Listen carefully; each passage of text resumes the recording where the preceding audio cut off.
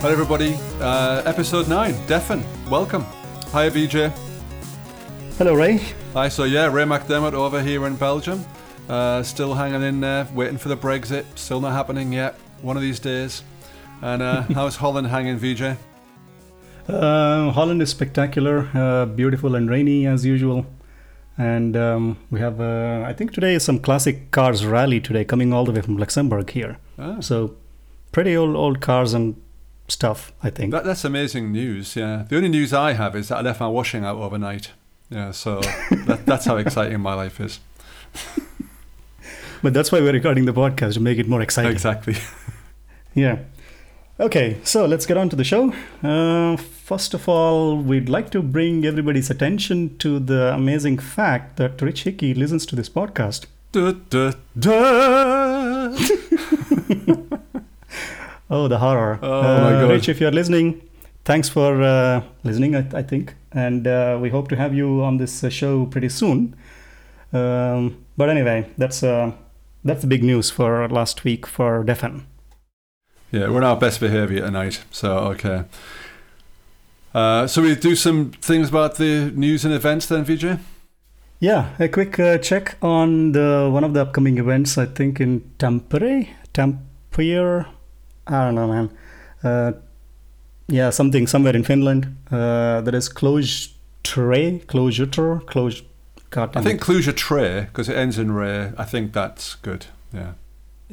You're just putting your name in there. Okay. They put it in there, you know. I can't help it. But Closure Tray, Ray, Closure Tray. We should stop butchering it. Okay, so there is an event, and we'll of course post the link on the show notes, obviously. And David Nolan and other great guys are coming there. So if you're around, you should visit Finland. And of course, we'll be there as long-time listeners of the show know that we'll be showing up in Euro Closure in October. We haven't still decided what we're going to do there. Apart from attending, we'll probably record some amazing discussions there, but we'll keep you posted. But let's get on to the main discussion. And as you guys know, we are trying to get different guests every other week, so you don't get bored listening to me and Ray blabbering in our village idiotry. So this time, we were very lucky to have not one, but two guests. And one is all the way from Australia, and the other one is right now in the US. So those guys are working on one of the... Probably, every language needs like a killer application. So I think Onyx is... Okay, I already announced what it is going to be. Okay, the suspense is blown. Exactly. Damn it. Anyway, anticlimactic. We'll have to edit all that together now. But anyway, go on. Introduce them. The mystery guests. The mystery guests who build Onyx. It's Michael and Lucas. Welcome to the show. Hey. Hi, guys. Thanks. Hi, Michael. Thanks, guys. Thanks for having us. Hello, Michael, and hello, Lucas. First of all, thanks for joining the show. And I know it's practically 2 a.m. or 2:30 already in your time zone, Lucas. Yeah, 2 a.m. in Singapore. Oh, wow. Okay. Are you having a party tonight, Lucas? Is that what it is? You just... I'm the one that sacrifices for our distributed team. This is the party. This is the party, okay.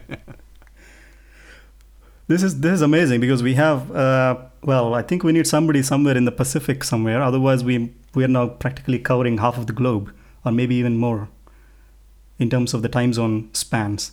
So Lucas all the way at 2 a.m. and here it is almost 8:30 p.m. And what's the time there in your time zone, Michael? 11:29 a.m. Wow. Right. Okay. So real distributed computing and distributed podcast. It's perfect for the subject matter, isn't it? Exactly. So first of all, can you give us a quick intro about yourself? What you're working on and how did you get into Closure? Maybe we should start with Michael. Sure. So I've been doing Closure for it's 2016, so I guess about 7 years now. I had. Were you doing it before Rich? I mean, Closure started in late 2005, so I suppose I picked it up about 4 years later. I wasn't quite part of the early bandwagon, but not too far after. But yeah, I was in college, kind of a hardcore Java person, and I just sort of hit my limit. I realized that the complexity budget runs out really, really quickly, and I started searching around for something else, and functional programming and Clojure and Haskell became particularly appealing, and the rest just kind of happened. Kind of left college, started looking for a job, started looking for a hard problem to work on more particularly. And databases, distributed computing, that sort of topic kind of caught fire with me. And it was really a matter of putting together what I knew were good design principles, learning Clojure the last couple of years, and then having a love of distributed computing, which is kind of now how I got to here. Okay, fantastic. Before we switch to Lucas, what is your favorite editor, by the way? My favorite editor, I am an Emacs person. Yay! It's so sad. It's so awesome. sad. It's so sad. Yeah. I'm not even going to go there. All right, fine. I'm sorry. It's not a problem. I've offended one of the hosts. I can't continue. I mean, this is the same response every time somebody says, "What is your favorite editor?" I'm sorry, it is Emacs. It's like apologizing to every it's like entire world. A family fight at dinner. I know I'm going to incite violence. You know, we said you could swear on the show, Michael. Don't start now, all right? God damn it. Lucas, Lucas, please end your introduction with a better editor than that. Well, I mean, I have to say I am pretty jealous of all the tooling that Emacs gets around Clojure. But yeah, I've been working in industry and analytics systems for oil and gas companies, and I picked up Clojure a few years back after working in C# for way too long. I wanted to move over to a functional language, and I was searching around for something to work on next. I'd done a bit of Haskell in the past, which I really liked, and I looked at Scala, and that kind of didn't really look very appealing to me, and Clojure looked just weird enough to be interesting. So I tried it out, and I've been loving it ever since. Yeah, excellent. So you both mentioned that you were kind of into a bit of Haskell as well. So just maybe as an aside, what kind of like drew you more towards Clojure, the kind of untyped or dynamic type thing, rather than Haskell? For me, it wasn't so much the type system. It was when I had a look at Clojure, it just seemed to have a lot more of the libraries were a bit more settled because you had you could use any Java library you wanted to, whereas Haskell at the time was a little bit more immature on the library front. And yeah, I mean, I really love Haskell still, but Clojure just really stuck with me. Yeah, it was also I was going to say it was a pragmatic choice for me as well. Same thoughts. Okay, so it was more about what you could do with it rather than whether the language was particularly beautiful or not. It was about, well, how can we practically do something with these things? Exactly. And nowadays, I think it has an even better story because you get the benefit of ClojureScript as well, which is really a secret weapon. But do you have a secret hankering to rewrite everything in Haskell? From time to time. And then Mike gives me some sad faces. Anyway, screw Haskell. We're on the Clojure podcast today. Yeah. Okay, great. Well, anyway, it's a nice backstory actually. So it's all about getting stuff done, which is great for what you guys are working on now, isn't it? Maybe it's worth giving a quick introduction to Onyx because, obviously, not obviously, you guys know a lot about it. That's fairly obvious. I know a little bit about it. VJ knows a bit about it as well. He's been doing some work with it recently. But obviously, it would be nice if you guys could give us a kind of high-level view of what Onyx is and what problems you're trying to solve with it. Sure. So Onyx is a distributed high-performance computation framework aimed at elevating Clojure's strengths into the programming model.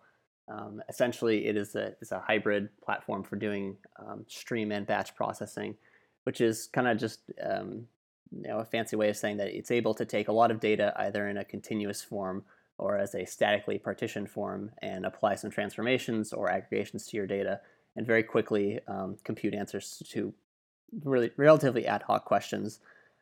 So when you break it down, Onyx is really a new programming model for how you can do distributed computation that emphasizes data structures and plain functions, and it's also a runtime to support that new programming model.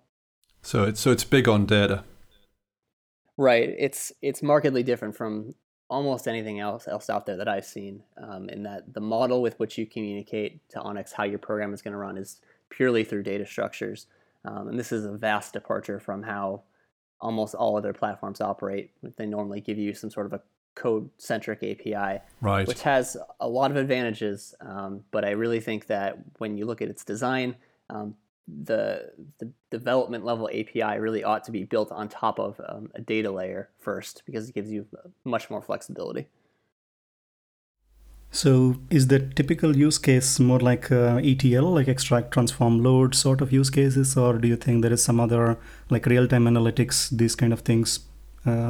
They also scale well with Onyx. I would say that real-time analytics is its strength, but it can absolutely be used for ETL type tasks as well.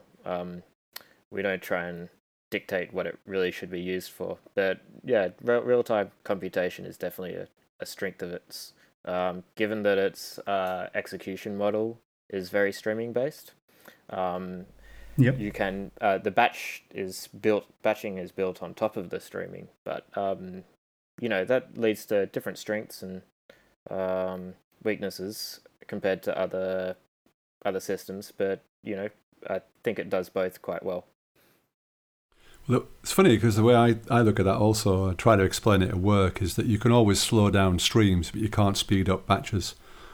So you can kind of think of the streaming model as a unified kind of model for everything, and batch, you can just take elements of that stream and batch it together. Right, I've heard it put as, batch is a special case of streaming. Right.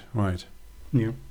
Which is kind of what we have at the moment in many industries is a total separation, isn't it? And that was kind of the foundation of this Lambda architecture and all this kind of stuff, where you had the batch on one hand and the real time on the other hand. So this is a kind of unifying perspective as well. This tool that you're dealing with, the Onyx, is a kind of unifying the batch and the stream together, yeah? Absolutely. Okay, so the other thing you mentioned is that it's a distributed compute platform. So does that mean it's not suitable for like single computers? Or, I mean, I guess when you're doing development, you're on a single computer. Sorry, I missed the question. Hangout's kind of garbled what you said. All right. So I was saying, you mentioned that it was a distributed computing platform, Onyx, but how does it work on one machine? Can you do it on one machine, or is it... does it optimize for one machine as well if you've got a big machine with a lot of CPUs and a lot of memory, or is it only for the distributed computing world? Yeah, it certainly works with a single machine, and we get that question a lot for designers who anticipate having much higher volumes in the future, but don't quite have that volume yet. So it'll work fine on a single machine. We don't specifically optimize it to work for a one node use case. But as you add cores and you tune it for the hardware that you're running on, Onyx will continue to take advantage of increasing number of cores, because everything that is meant to be fanned out is multi-threaded. So as you adjust the performance tuning, Onyx can continue to take advantage of additional capacity that you add. So we do see that a lot, because people end up wanting to build things that are more dynamic from the outset, and Onyx is really appealing because of its data structure-centric API.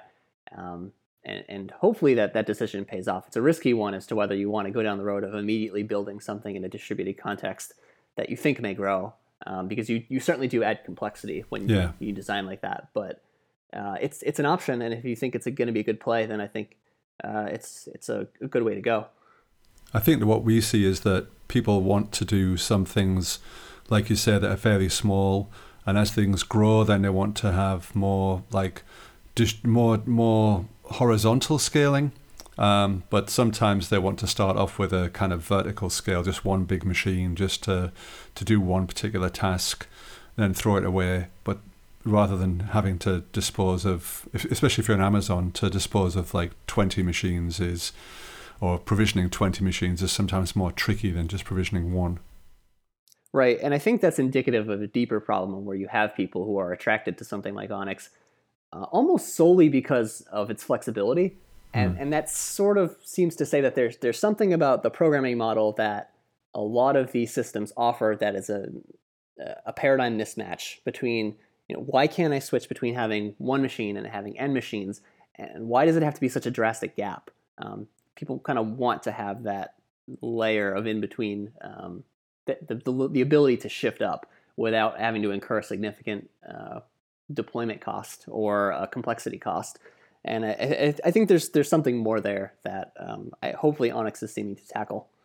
That's nice, yeah, because I think the key thing is here that you don't have to change the programming model between those two environments. I think that's the thing I see at the moment, is that in traditional kind of batch ETL, even streaming land message kind of processing stuff is fairly fairly small scale. And the move to things like Spark or Flink, it seems like a huge jump all of a sudden, or Storm or things like that. So maybe how would you compare it to those things, to those like standard big data systems? So I would say it's closest to Flink and Storm, as opposed to Spark, in that it's built to be streaming first.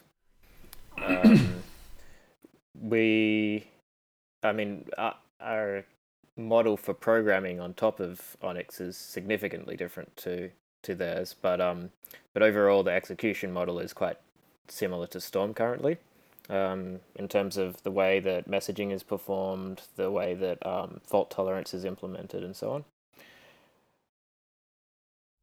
So what are the major, can you give us some insight into the design of Onyx? So what are the major components? Because if you see Flink and Spark and you see there are some technologies that they use that are fairly similar within them, for example, Zookeeper or Akka for concurrency. And obviously they're really, really tied to HDFS because that's where, they're going to get the data from. And also I think they support Yarn and this Hadoop ecosystem, so to speak, because that is the big data world. Can you give us some idea about what kind of libraries, or is it turtles all the way down with Clojure everywhere? Or what kind of components are there in Onyx in design-wise? I guess I'll take that one. Yeah, sorry.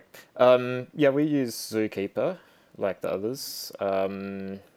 We found it works really well. It's reliable. So we use Zookeeper to basically act as a distributed data store for the job data.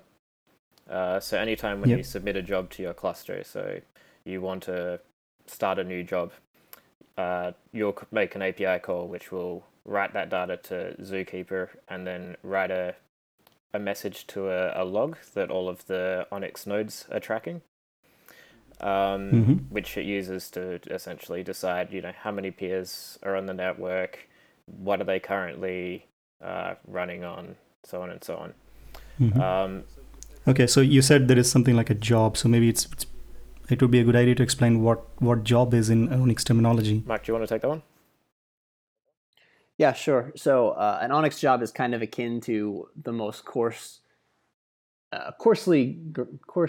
unit of work that you can compute in Onyx. That's a kind of a collection of stages of work to be completed.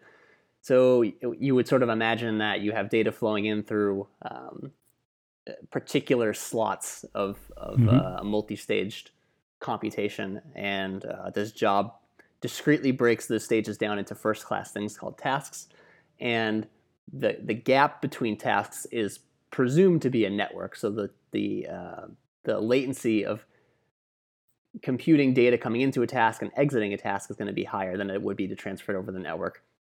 And that's really why Onyx was built, to be able to fan out the various stages of a computation and have concurrency take over to increase the overall throughput.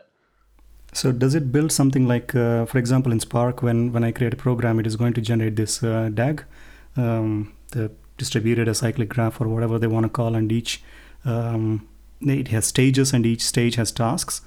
So in Onyx, I see that you have this, as you were explaining, it is declarative. So I can put the whole program, or I don't know what is it, workflow.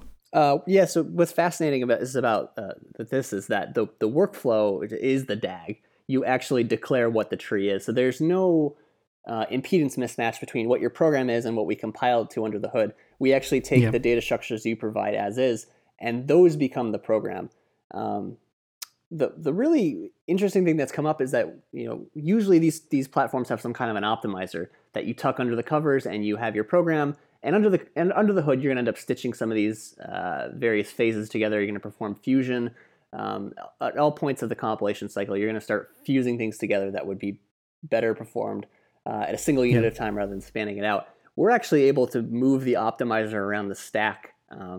We've been able to elevate the optimizer up to the application level, where when you submit your workflow towards Onyx, indicating what the stages are, because it's plain Clojure, you can go ahead and just stitch those things together and have a much better understanding of how it's going to behave at runtime. Yeah, that's like I was playing with Onyx, and obviously during my day job, I'm working with Spark a lot. And as you were explaining, every time I write a Spark program, I always need to go to the Spark UI to see the DAG and to see the stages and to see how Spark is optimizing, especially when I want to squeeze out the performance from the cluster. I need to submit a job and then see how Spark sees that one.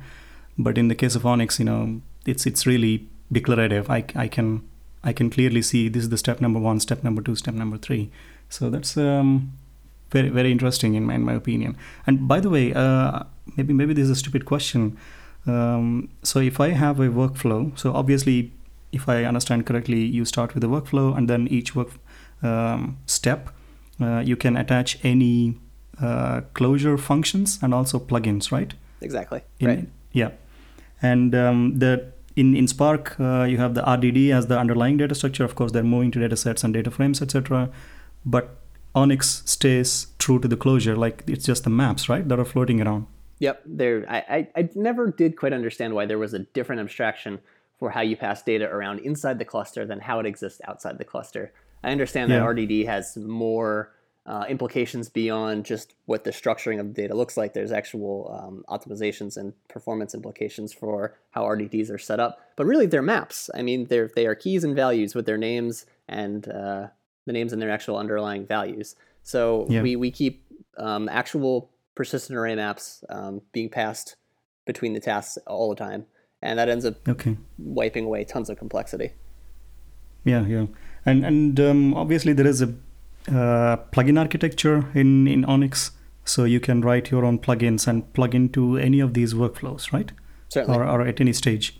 Lucas can actually talk a bit more about that, since he's been more of the architect of the plugins as of recently. Right. So in Onyx, there are two main forms of plugins. You have input plugins, which are essentially to read from some kind of medium, and that would be the input nodes in your DAG, and they cover all of the fault tolerance aspects. So they need to deal with stuff like checkpointing and ensuring that the data is processed fully.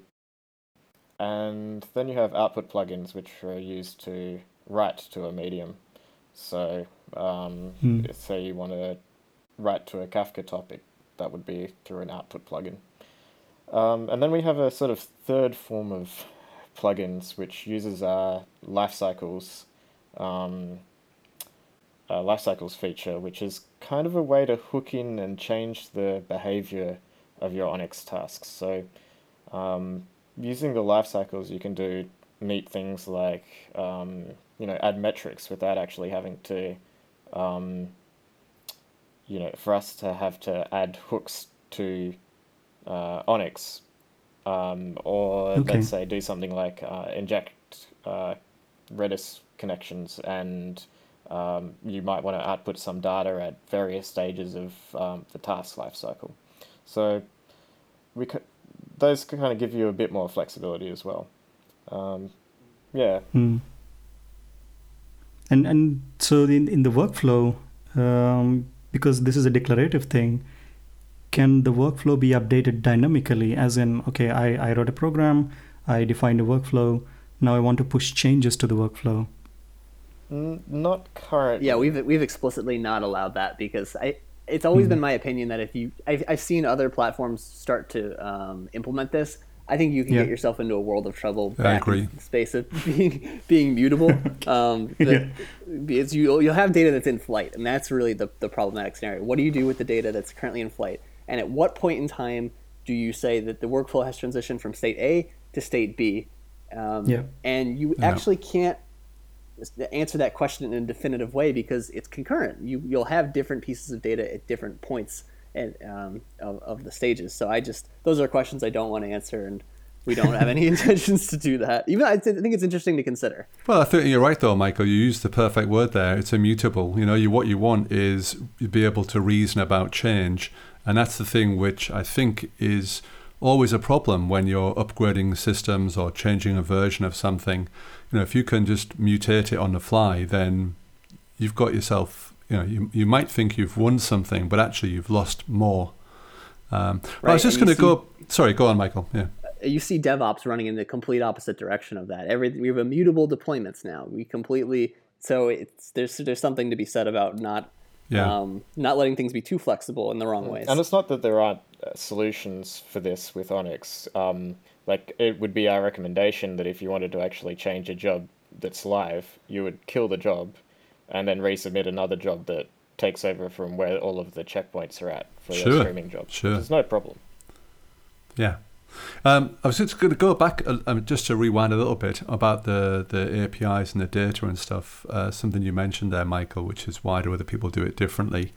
And it's kind of like interesting to me about the semantics of the data, because that's one of the things with Spark and all those other guys to me is that when you read their documentation, they kind of tell you, well, you think you're doing this, but actually you've got to consider that. And there are a whole bunch of their operations, their distributed operations.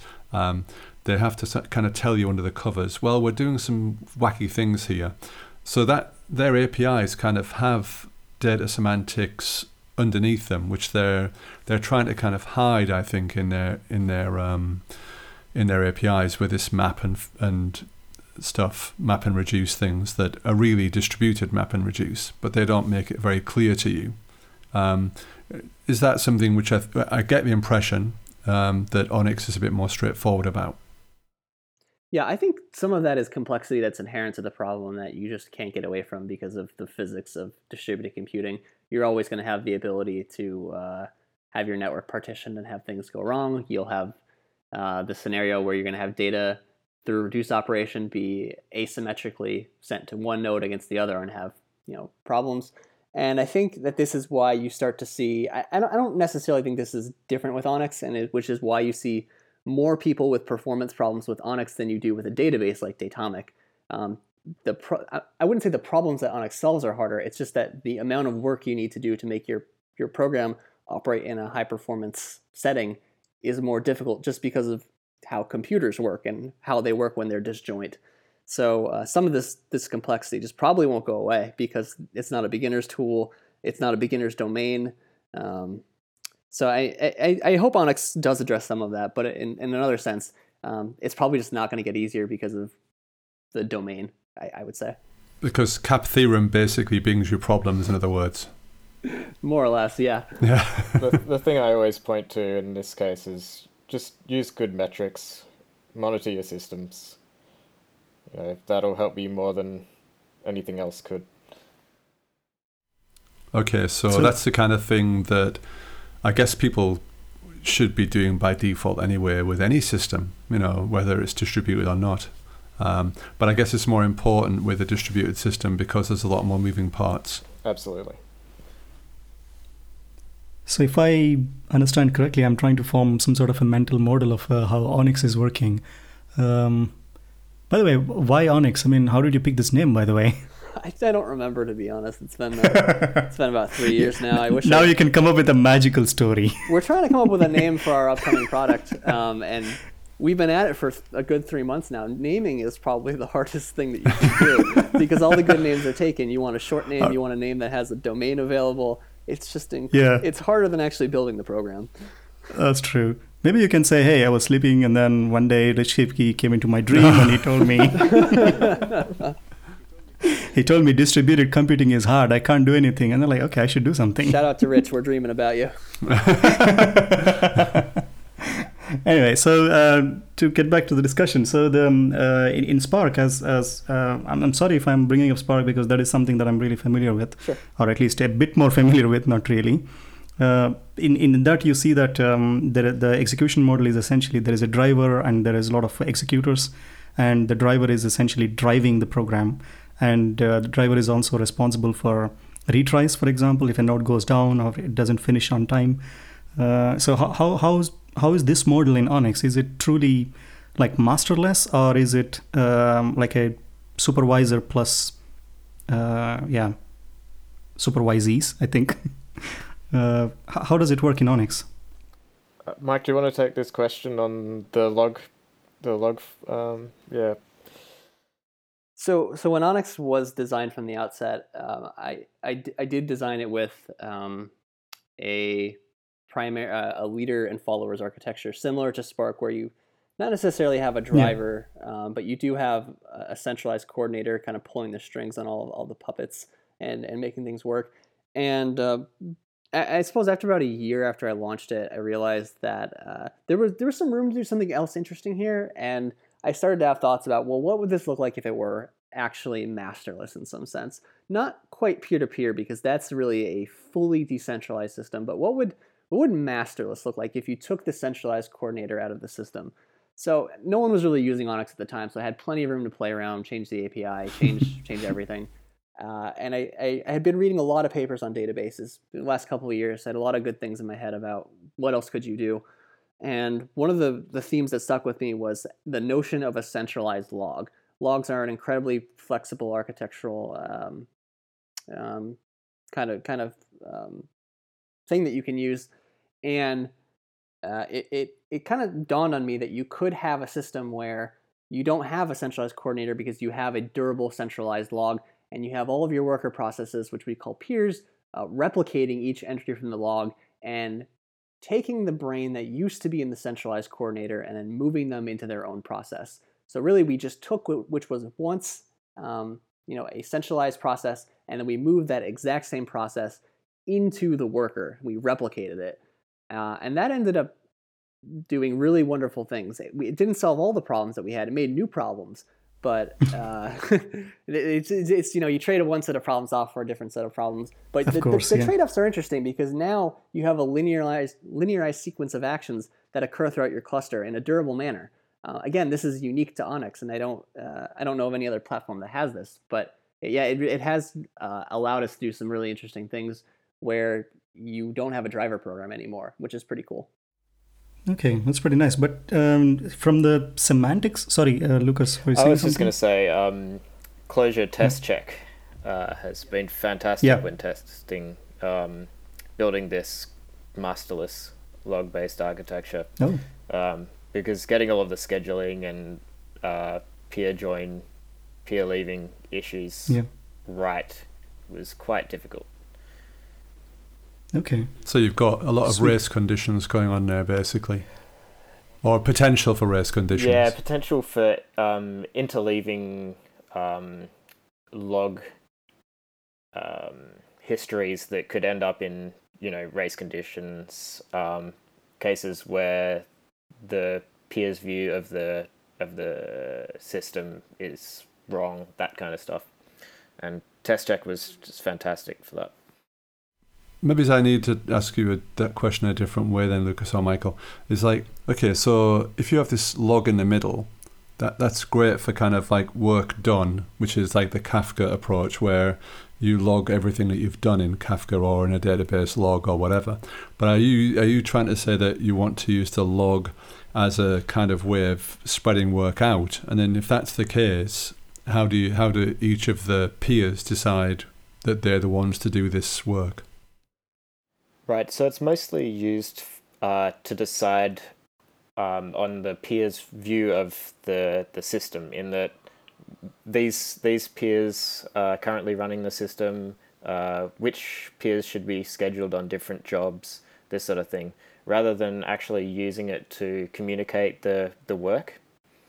Okay. So it's about scheduling rather than breaking the work up. Yeah, okay. It's about getting rid of the coordinator. Right. Okay.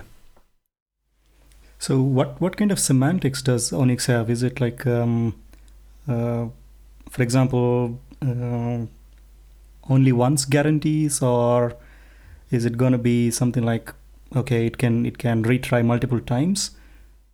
Yeah, Onyx offers at least once guarantees and quote unquote exactly once guarantees.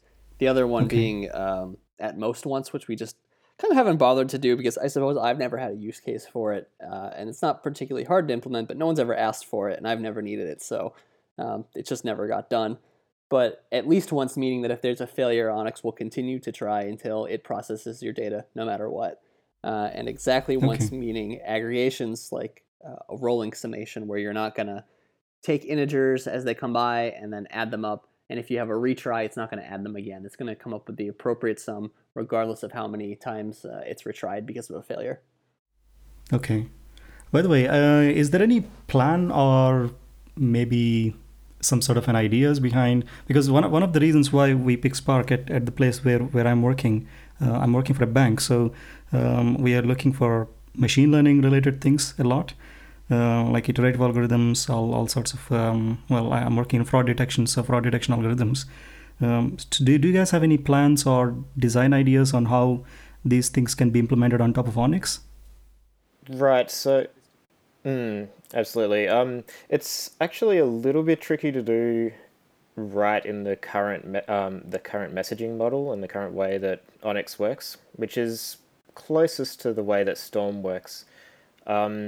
We're currently working on implementing asynchronous barrier snapshotting, which is the scheme that Flink uses.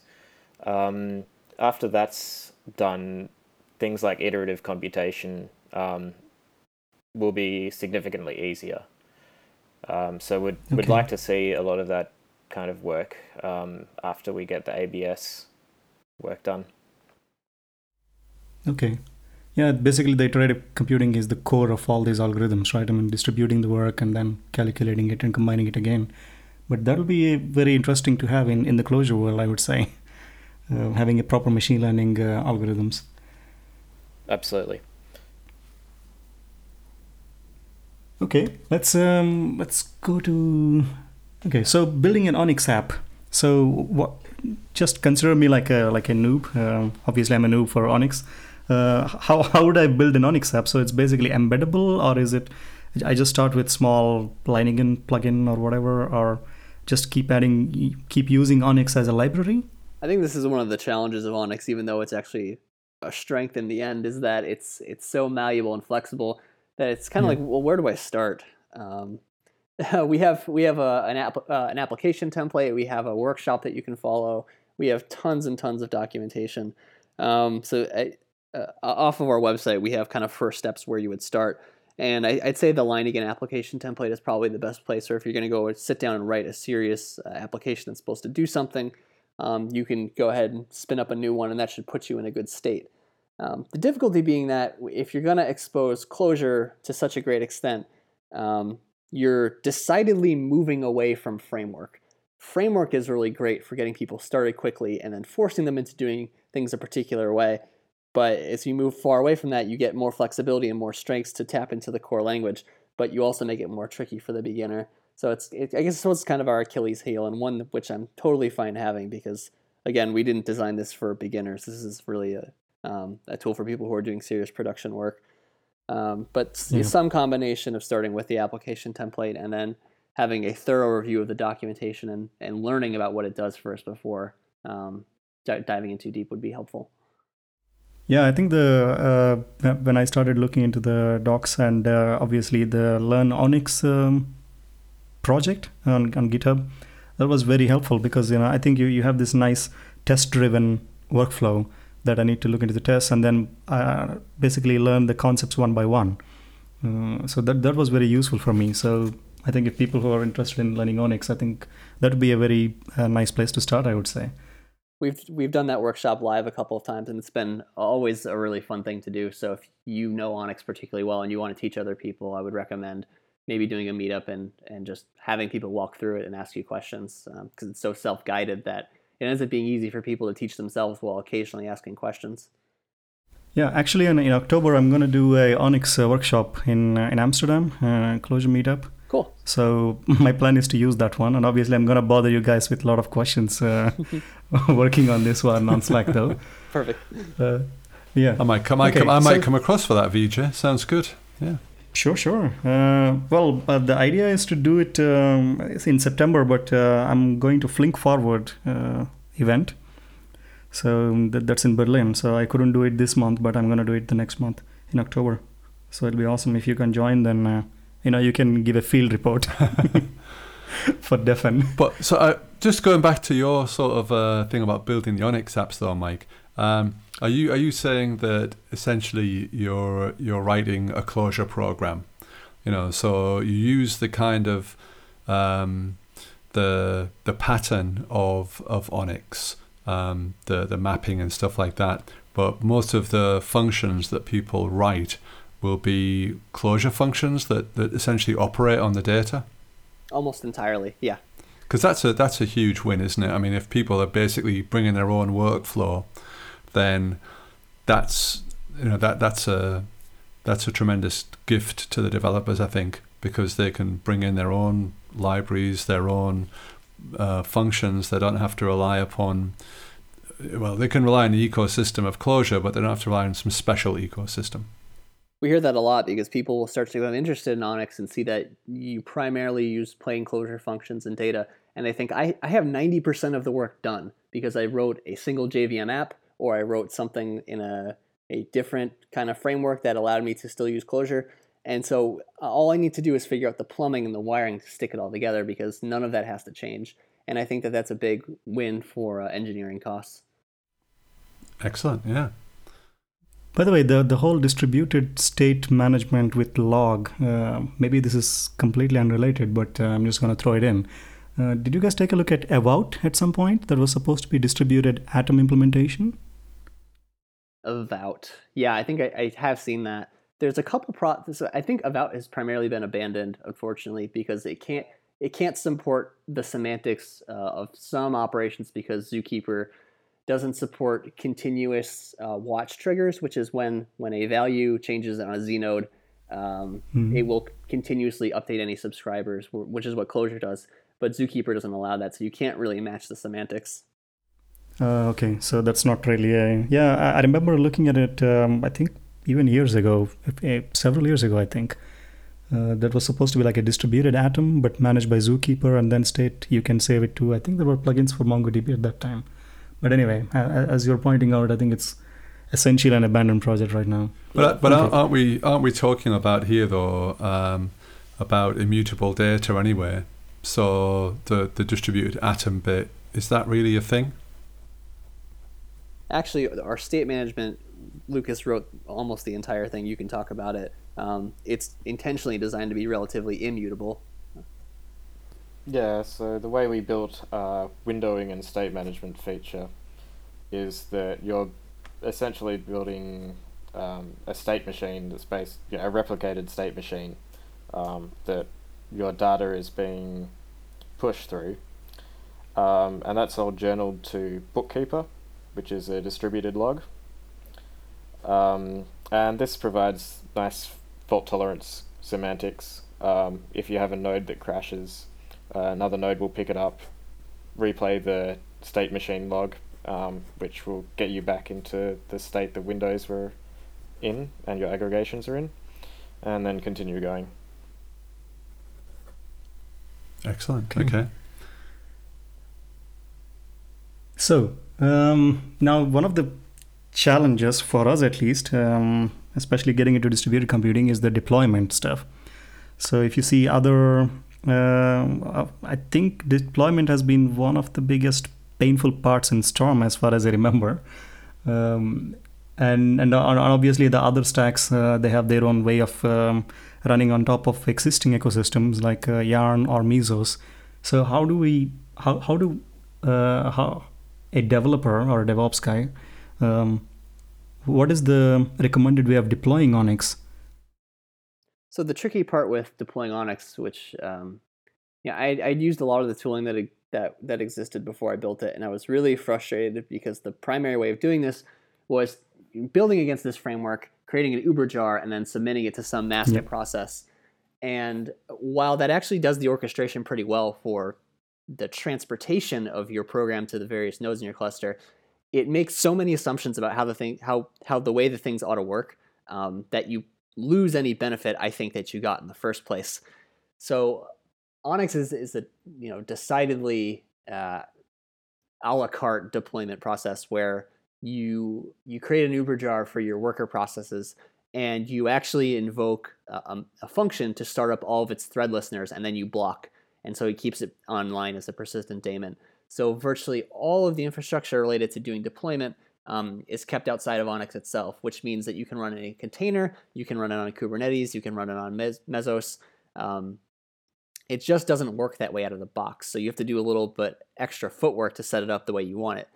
Now, my hypothesis is that you were going to have to do that work anyway, regardless of if we shipped something that was kind of prepackaged, and you would kind of have to backtrack and then set things up the way you wanted anyway. So it may be one pain point for Onyx, but I think it's one of those things that pays more down the road as you use it continuously. Okay. Yeah, I mean, I can tell from my experience that the way that we deploy Spark applications is basically driven by Ansible, and we have some sort of an entry node to the cluster, and then we jump to it, and then from there we do the Spark submit. But we use Yarn as a resource negotiator.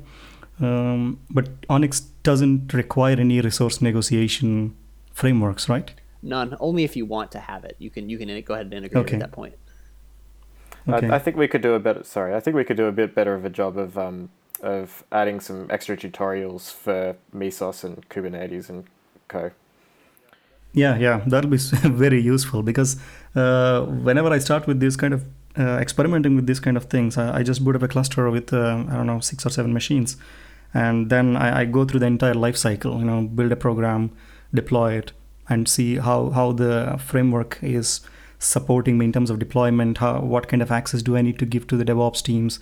Because these are all big problems, especially if you want to if you want to get into this enterprisey mode of deploying applications. Agreed. So there it is like super painful situation, because I ask, okay, can I get the shell access? Then everybody will be like, no way.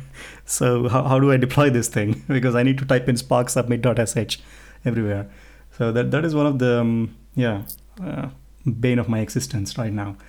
Anyway, okay, let's get into the next interesting thing. So what kind of tooling and available around Onyx? I know Onyx dashboard is one of the projects that you guys are working on. Can you give us some insights on what tooling is available right now for Onyx, and what are your plans? Sure. So Onyx dashboard is a great one. It's primarily used at the moment to give you a view of what's going on in your cluster, what nodes are currently up, what's the overall state of your cluster, and give you some visibility into what jobs are running, what is the job, what catalog is contained in the job, what does the DAG graph look like, and so on. And we generally recommend that when new users are getting up and running with Onyx, that they have a look at what's going on in the dashboard, because it gives them a lot better of an idea about what's actually going on internally. Yeah. So is this a separate application that needs to be run, or is it inbuilt into Onyx itself? It is a separate application. We are also going to be releasing a sort of daemon that you can start up with your Onyx peers, which will give you visibility into what their view of the of the system is. So you can sort of see, okay, what nodes do they think are online? What job are they actually running? So that could give you quite a bit of the information that the dashboard would give you currently without some of the overhead.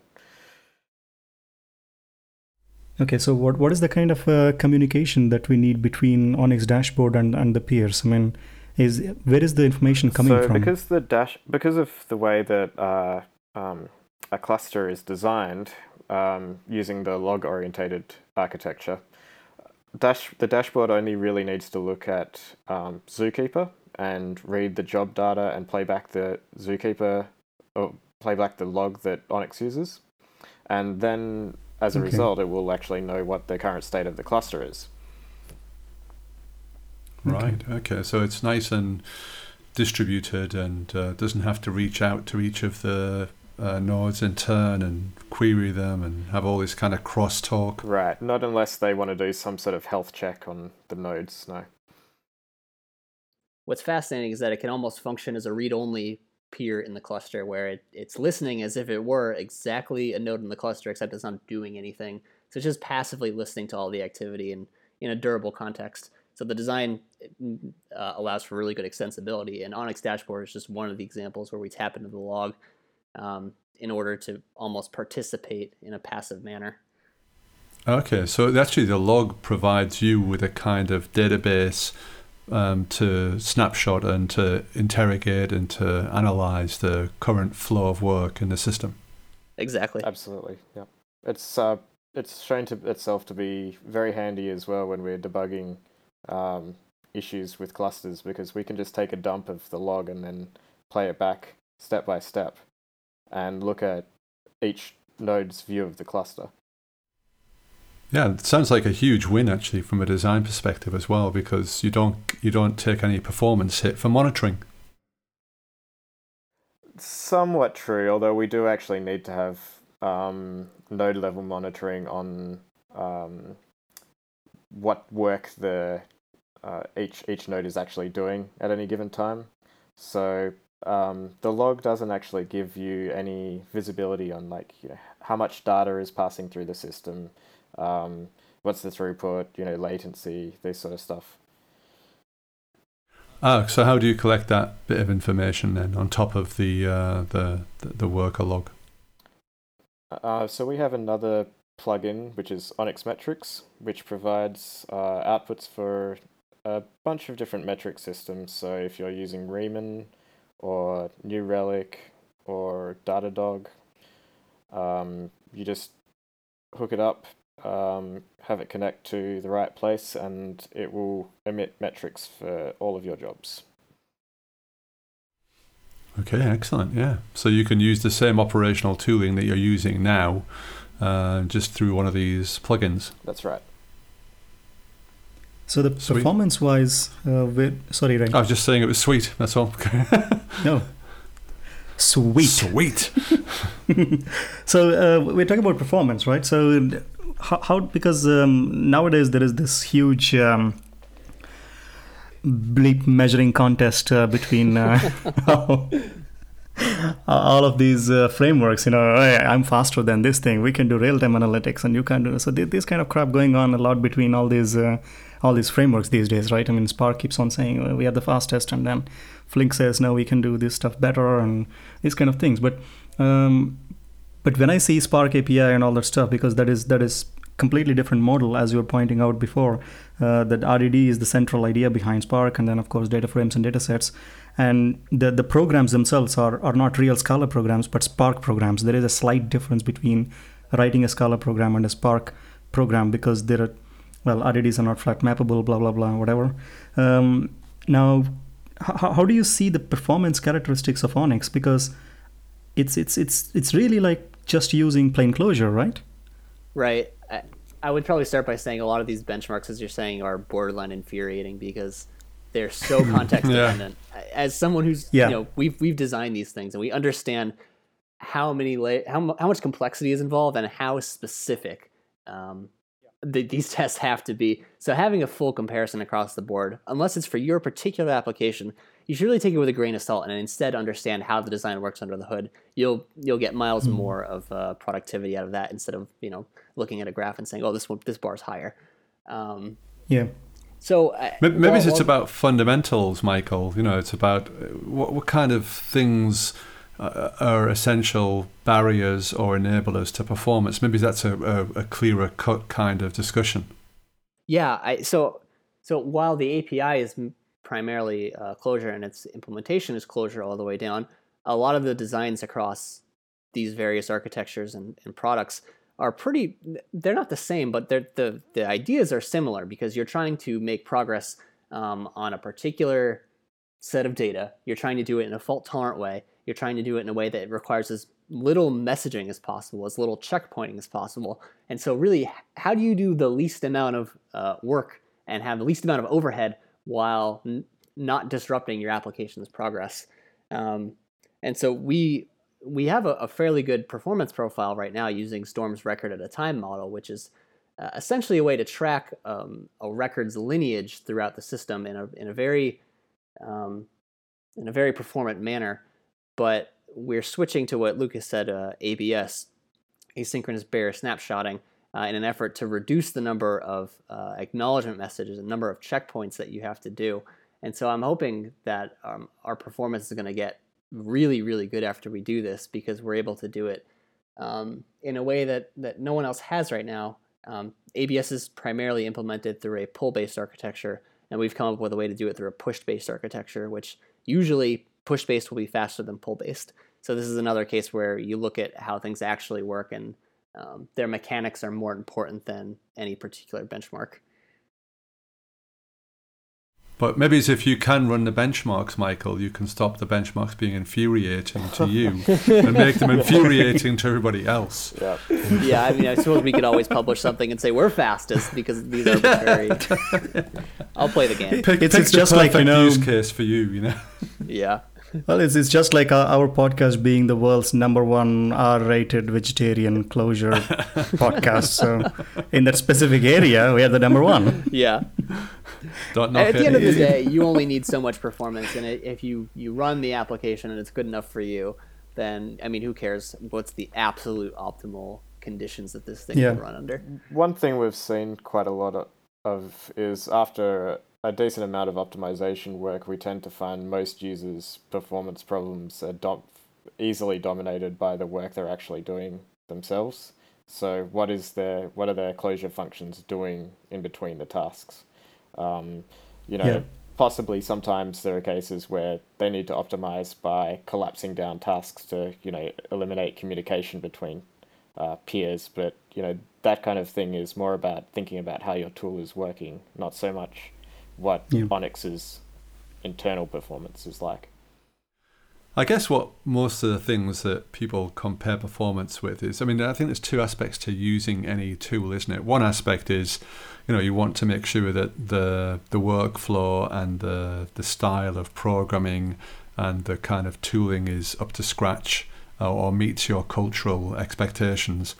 But then you want to make sure that also, from a management and cost perspective, you're not buying into something which is inherently more expensive than something which might be slightly less comfortable, but is going to cost you 50% less on your Amazon bills or something. So I think that's what drives people. So I guess that's what drives a lot of these benchmarks is, in the end, people have to rent their machines, so they want to make sure they're not going to be overpaying. And as long as you're in the same kind of ballpark in terms of rental costs for compute, then people will focus more on the more hygienic aspects of how you work with the APIs, how you work with the tooling and that kind of stuff. I think this is one of the drivers of why people are able to build businesses around these products despite them being open source, which is what we're doing now. Onyx is entirely open source, and yet we're able to construct a business. And I think it's primarily due to the fact that if you can shadow a lot of the problems of actually hosting and running these things and come up with a cost model that's meter-based and usage-based rather than machine time, you can build a viable business model because people are willing to go ahead and focus more on the things that matter from an engineering perspective, like API clarity. Yeah, I hope so, because that's a thing which I think in the end should drive progress. rather than Agreed. because to kind of look back at the technology wars, and people like, I dread to think, that Oracle won the database war because of its performance, so it would be horrible if we repeated that mistake, Yeah. Sorry, VJ, I know you're a fan, VJ, sorry. Me? No. Well, I got paid by Oracle at some point, so I have some You're tainted. history. Sorry, that's just a bit of trolling, bit of in-house trolling there. I have been to the land of Mordor and came back. Anyway, so because there are lots of other technologies in this space, right? I know. So Lucas, you were explaining the plugin architecture. So how well does Onyx play with other technologies? So what kind of tools are available right now? What kind of plugins are available? Right, so we do a pretty good job of supporting a lot of the main ones that people ask us for. So, I mean, our first couple plugins were Kafka and Atomic. Yep. They would probably be our most frequently used plugins still to this day.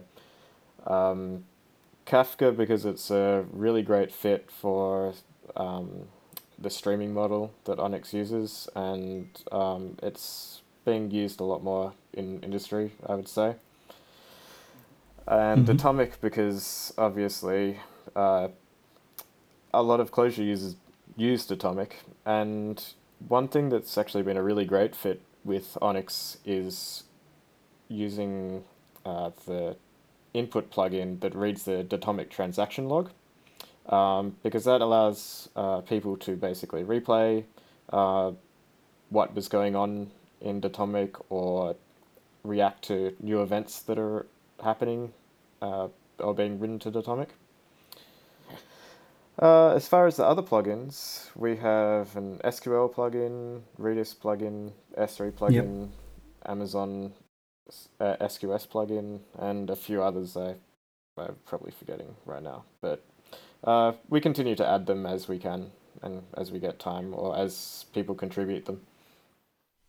Those are plugins, Lucas. Are they like based on a Clojure protocol, or so is it relatively? How do you implement them? If I wanted to do one for I don't know, MongoDB. pardon me.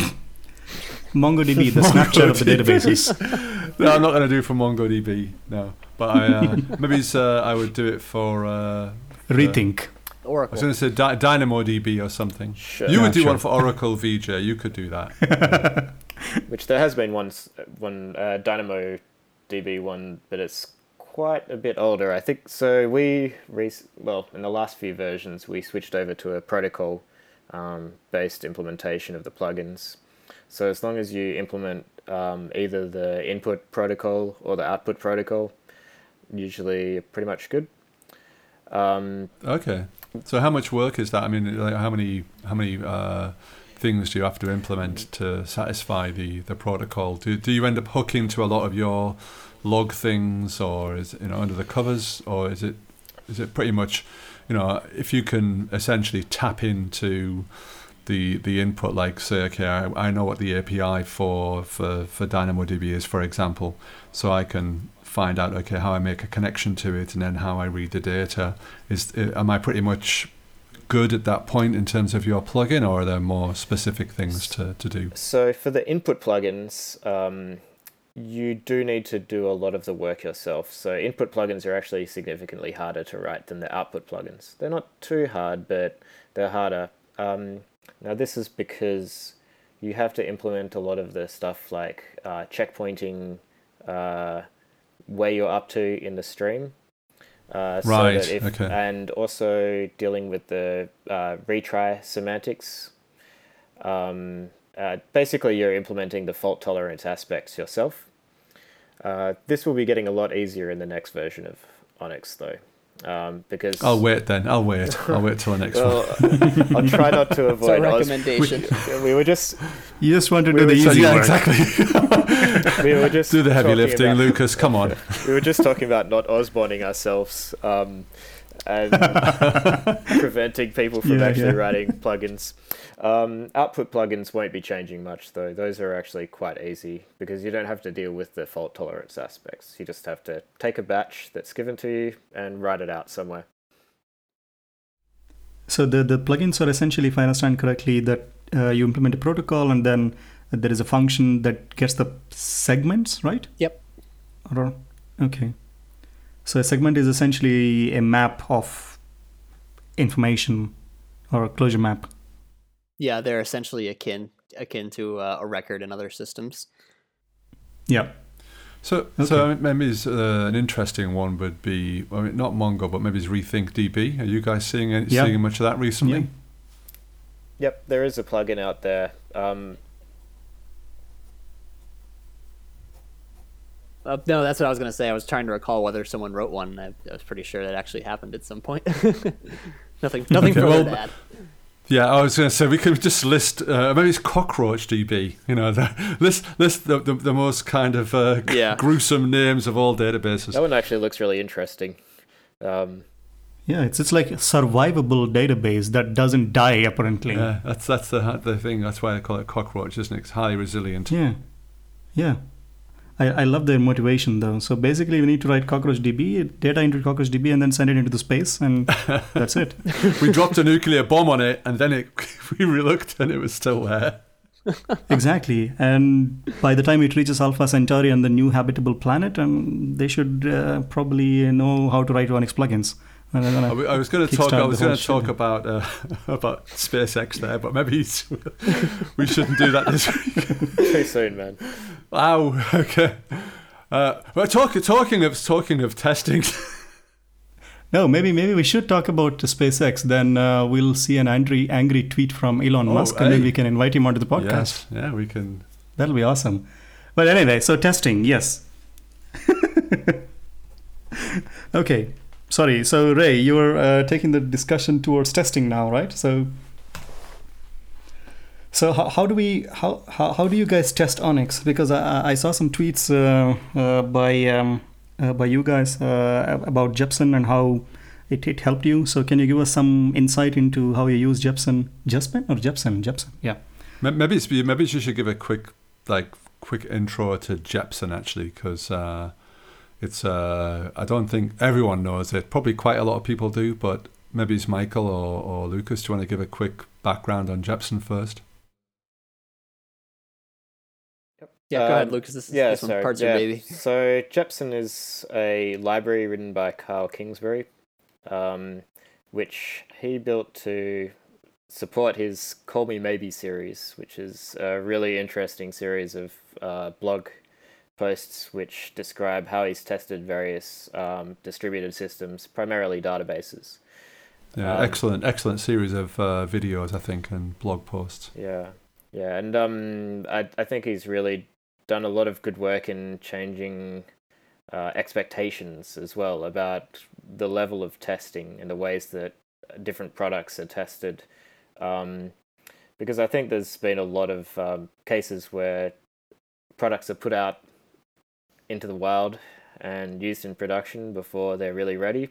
And I think he's just really raised the bar for what's expected. what he did especially was he called people out where they were saying they were safe in a distributed split brain world. They were resistant to it. They were okay.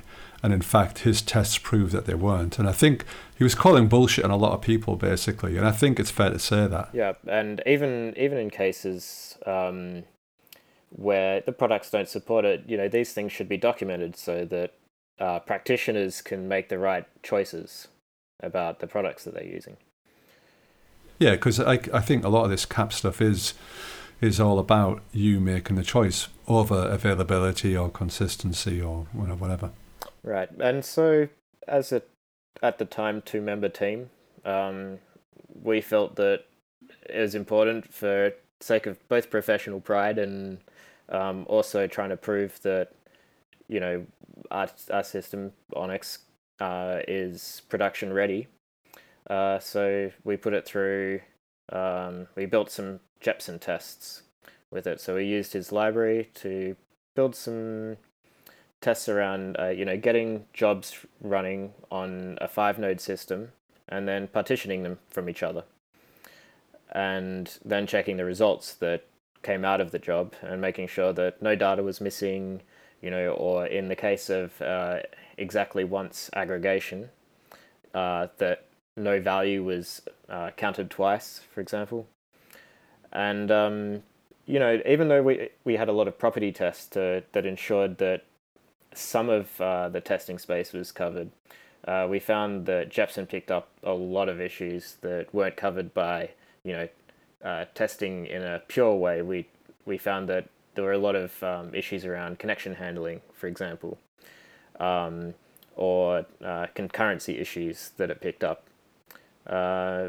And yeah, we feel that we couldn't have picked up these issues without using something like Jepsen.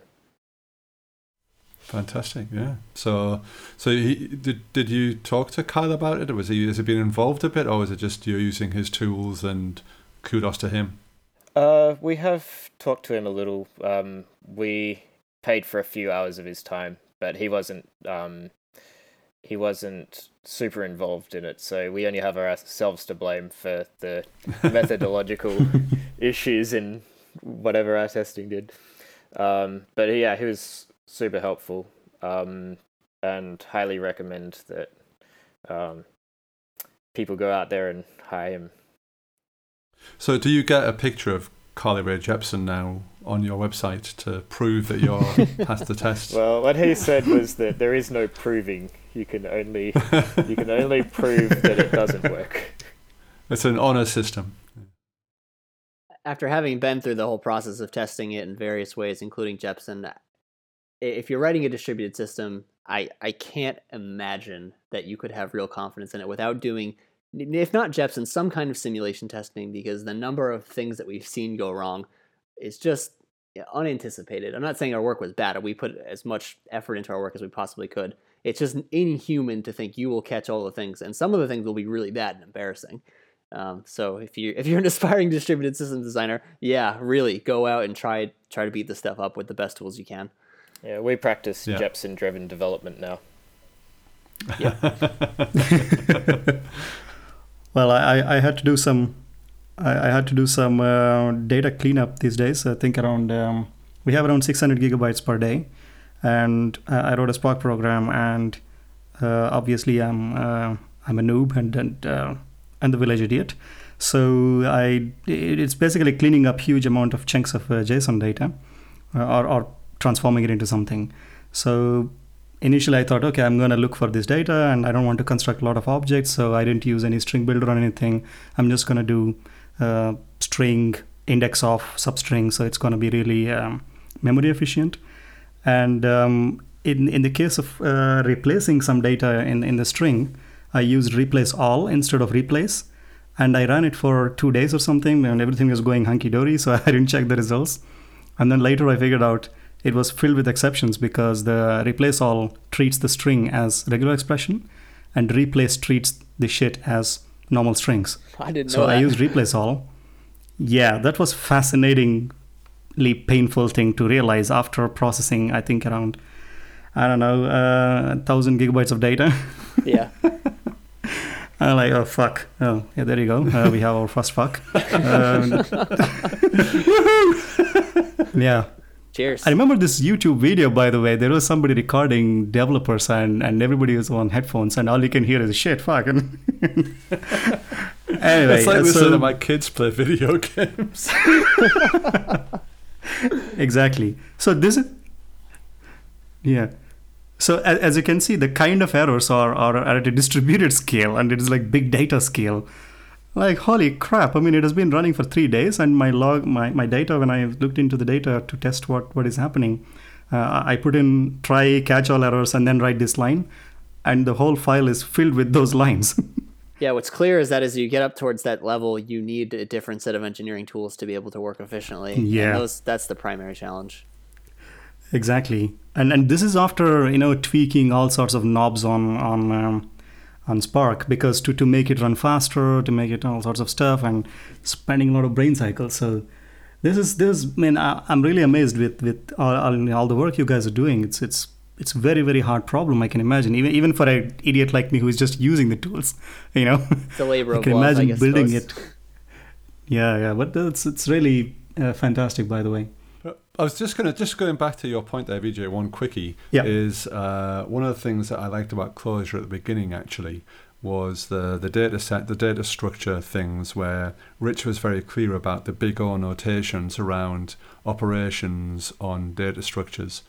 And Yeah. I think that's the kind of thing, isn't it, that we can't necessarily get for these distributed data structures. But if we could have something similar to that, then Yeah, I think for big data, I think there should be big F notation. right. Right. Okay. So for normal computation, this is going to be big O, Or log F. and this is going to be oh fuck notation. This is We were just aiming crazy for stuff. log F rather than linear F.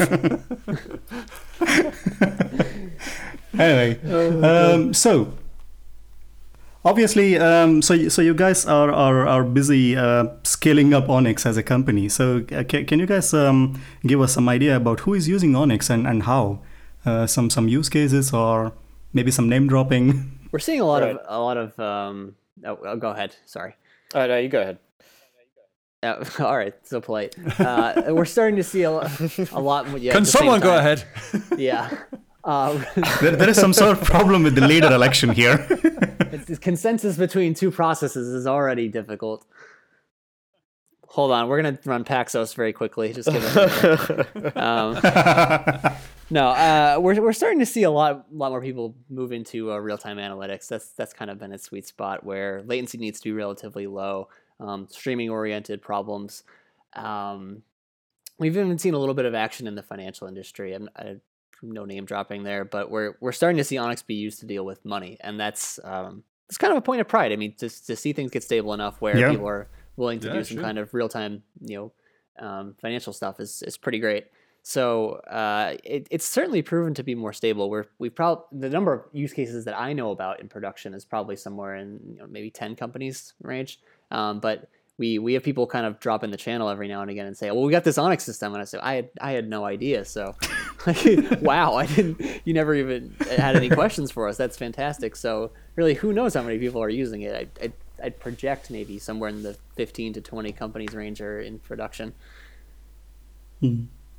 No, I know for sure that Cognition uses Onyx, right? I mean, Robert Stutterford, who was here for Right. talking about Datomic, he wrote a wonderful blog Yeah, post. you should put that in the show notes. It's a great post. Okay. So now the next question. First of all, not first of all, but probably last of all now. A very big congratulations on getting the funding for Onyx. So your company Distributed Masonry. Now that shows that there is a lot of trust, even from the external people. I hope making sure that Onyx has bright future. So what are the future plans for Onyx? Thanks. First of all, yeah, we were able to raise an investment round of $500,000 to be able to push us through another year and a half. And really, we're looking to sort of shift towards being strictly a consultancy into a hybrid of a consultancy and a product development company. Really, the goal of Onyx from the outset was to lower engineering costs for building these kinds of systems. It's clearly a very expensive endeavor. It takes a lot of time. And so building Onyx was an exercise to see how low we could make those costs. And what it came down to was that the costs still aren't low enough for us to find that there has been an acceptable change. It's gotten better, and I think primarily Onyx has done a good job of increasing confidence as you're building these systems because it's more clear about what you're building, if it's correct, how it behaves. And so confidence has increased, but actual time from moving from scratch into an Onyx production system, I don't think is significantly better than in any other tools yet, just as a field study from what I've seen. Maybe that's wrong, but that's just my personal feeling on the matter. So the next step to actually trying to decrease engineering costs is to come up with a more holistic solution. We've had years of experience of looking at how people use Onyx, where are the pain points, and we've identified the things that would actually, in fact, have a real impact on how quickly you could move an Onyx system from nothing into production. And primarily, we're finding that if you can tighten feedback loops in particular ways, you can increase someone's understanding and get them to move a lot faster. So we're looking forward to coming out with a technical preview in the next couple of months of what we've built. But I would say right now we're wielding the power of Clojure and ClojureScript to be able to let you understand what you're building at a significantly faster rate and in ways that other people really have not seen before. So I'm excited to be able to show that off pretty soon. Sounds pretty exciting, and of course, fingers crossed, and we'll wait for the stuff. So right now, distributed masonry is 3 persons, right? Or if I get that right? Yep, that's right. Immediately after we took the round, we hired Gardner Vickers, who's been a long-time contributor to Onyx. Okay. So I have 2 questions. So how does somebody get into Onyx code base? So what are the interesting places where people can contribute to Onyx right now? I would say the first place you could look would be the plugins, I would say, because it gives you a reasonable idea of, how the plugin, how the fault tolerance mechanisms work, and it gives you an opportunity to contribute something that's kind of self-contained and kind of grows the ecosystem a bit. Yeah. Yeah, I think in addition to that, looking at the Learn Onyx workshop and then using that as a springboard to investigate how Onyx Core is actually working and kind of tinkering around with the various knobs would be a good start. That's pretty nice. And my second question is, are you guys hiring? Soon. I'd say we need a couple more months, but we are definitely looking to expand our development team later in the year and into next year much more.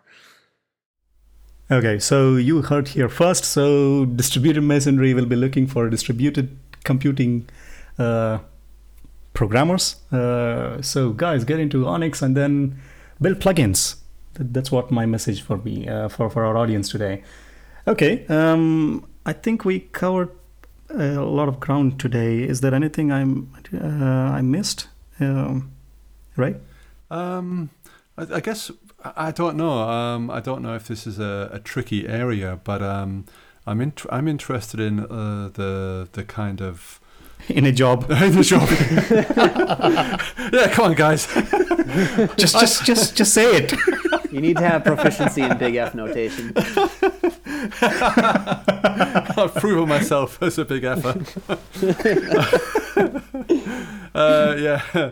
No, I was going to talk about some of the kind of emerging distributed computing thing that's going on, like lambdas and other things. I don't know if you guys are if you have a story or thoughts on the kind of process stuff or the serverless stuff. Maybe that's kind of outside of Onyx at the moment. I don't know. I'm just interested in that concept. Yeah, I think that kind of comes along with the whole notion of doing a more holistic platform. We have some ambitions to remove the operational and the hosting requirements of Onyx and then shift that onto us, which is a pretty typical play for anyone doing a platform as a service. You're just going to move away all the networking drudgery that comes along with it. But we're really shooting for some middle ground where we're not. I think serverless is interesting, but it's a little too constrictive, in my opinion, for the amount of expressivity you can have.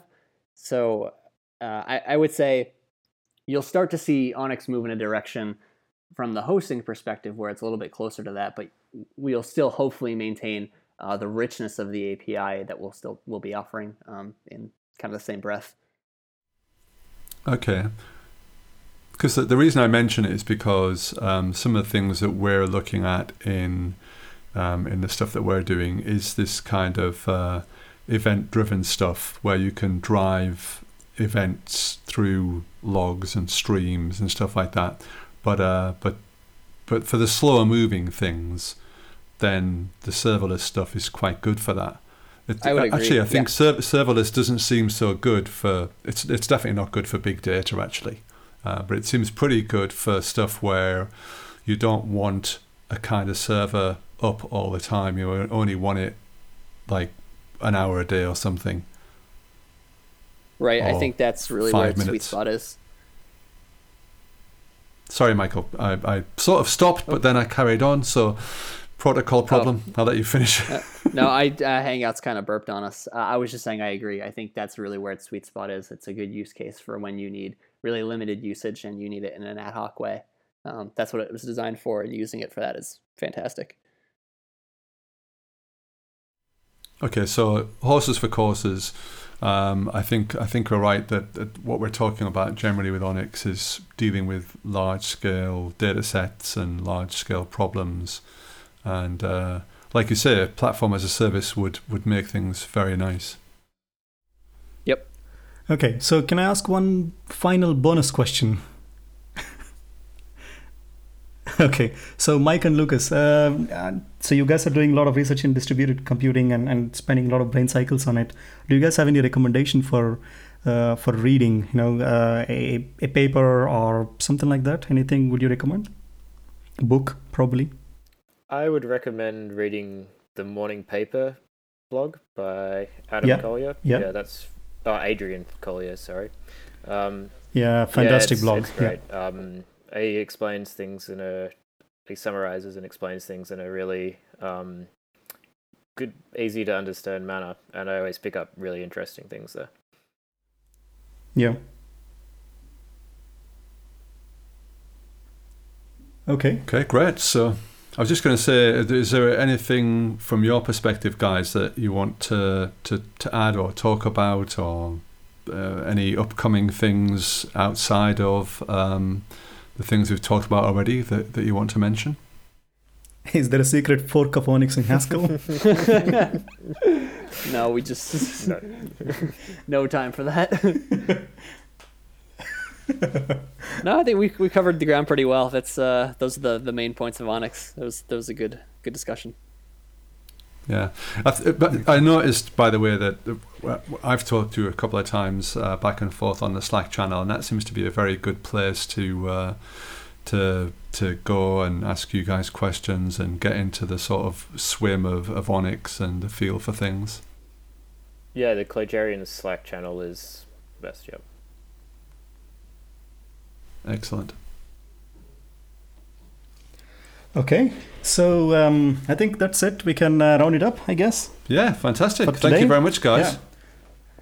Yeah, thanks a lot, Lucas and Mike, joining all the way from all sorts of weird time zones today. It's a very distributed in every sense. We learned a lot of things, and especially for me, it's been a fantastic discussion. And by the way, thanks to you, I was able to learn a bit of ASCII doc now. So that was useful for me. Oh yeah, thanks for that. And we really appreciated that. Our docs needed the work. I finally figured out those weird syntax in ASCII doc now. So that was fun. But otherwise, for people who want to get into Onyx, I could not recommend more the Learn Onyx thingy. And obviously, I'll try to do the workshop in Amsterdam Clojure meetup, and I'll poke you guys for questions. And I know that you guys are on Gitter and Clojure and Slack, and there is also a mailing list, as far as I remember. Yep, that's right. Yeah. So those are the ways you guys can get in touch with Onyx Brains, and. So that's it from us today, I think. We will post the notes on Def and Audio. And obviously the MP3 will be available on SoundCloud and iTunes and all other popular channels. If you can leave a review, that would be very good. And Rich, if you're listening, tweet again. That would be also very good. And that. So keep it going. One fan. Go on. Sorry, Vijay. Sure, go on. I was just going to say, are we done? Because I just want to say final credits. Thanks to. Okay, so just a final credit to Pizzeri, who does the intro and outro music. If you can give a bit of love to his SoundCloud, that would be good. The track is Melon Hamburger, and it's a vegetarian intro outro music. So that's great. Okay. Right, thanks a lot, Vijay. Great stuff, and we'll be back to Village Idiocy next time. And we'll be minus the big brains of Michael and Lucas. So thanks a lot, Michael. Thanks, Lucas. Thanks for having us, guys. Thanks. It's been fun. Thank you. Okay. Bye. All right. Bye-bye. Bye.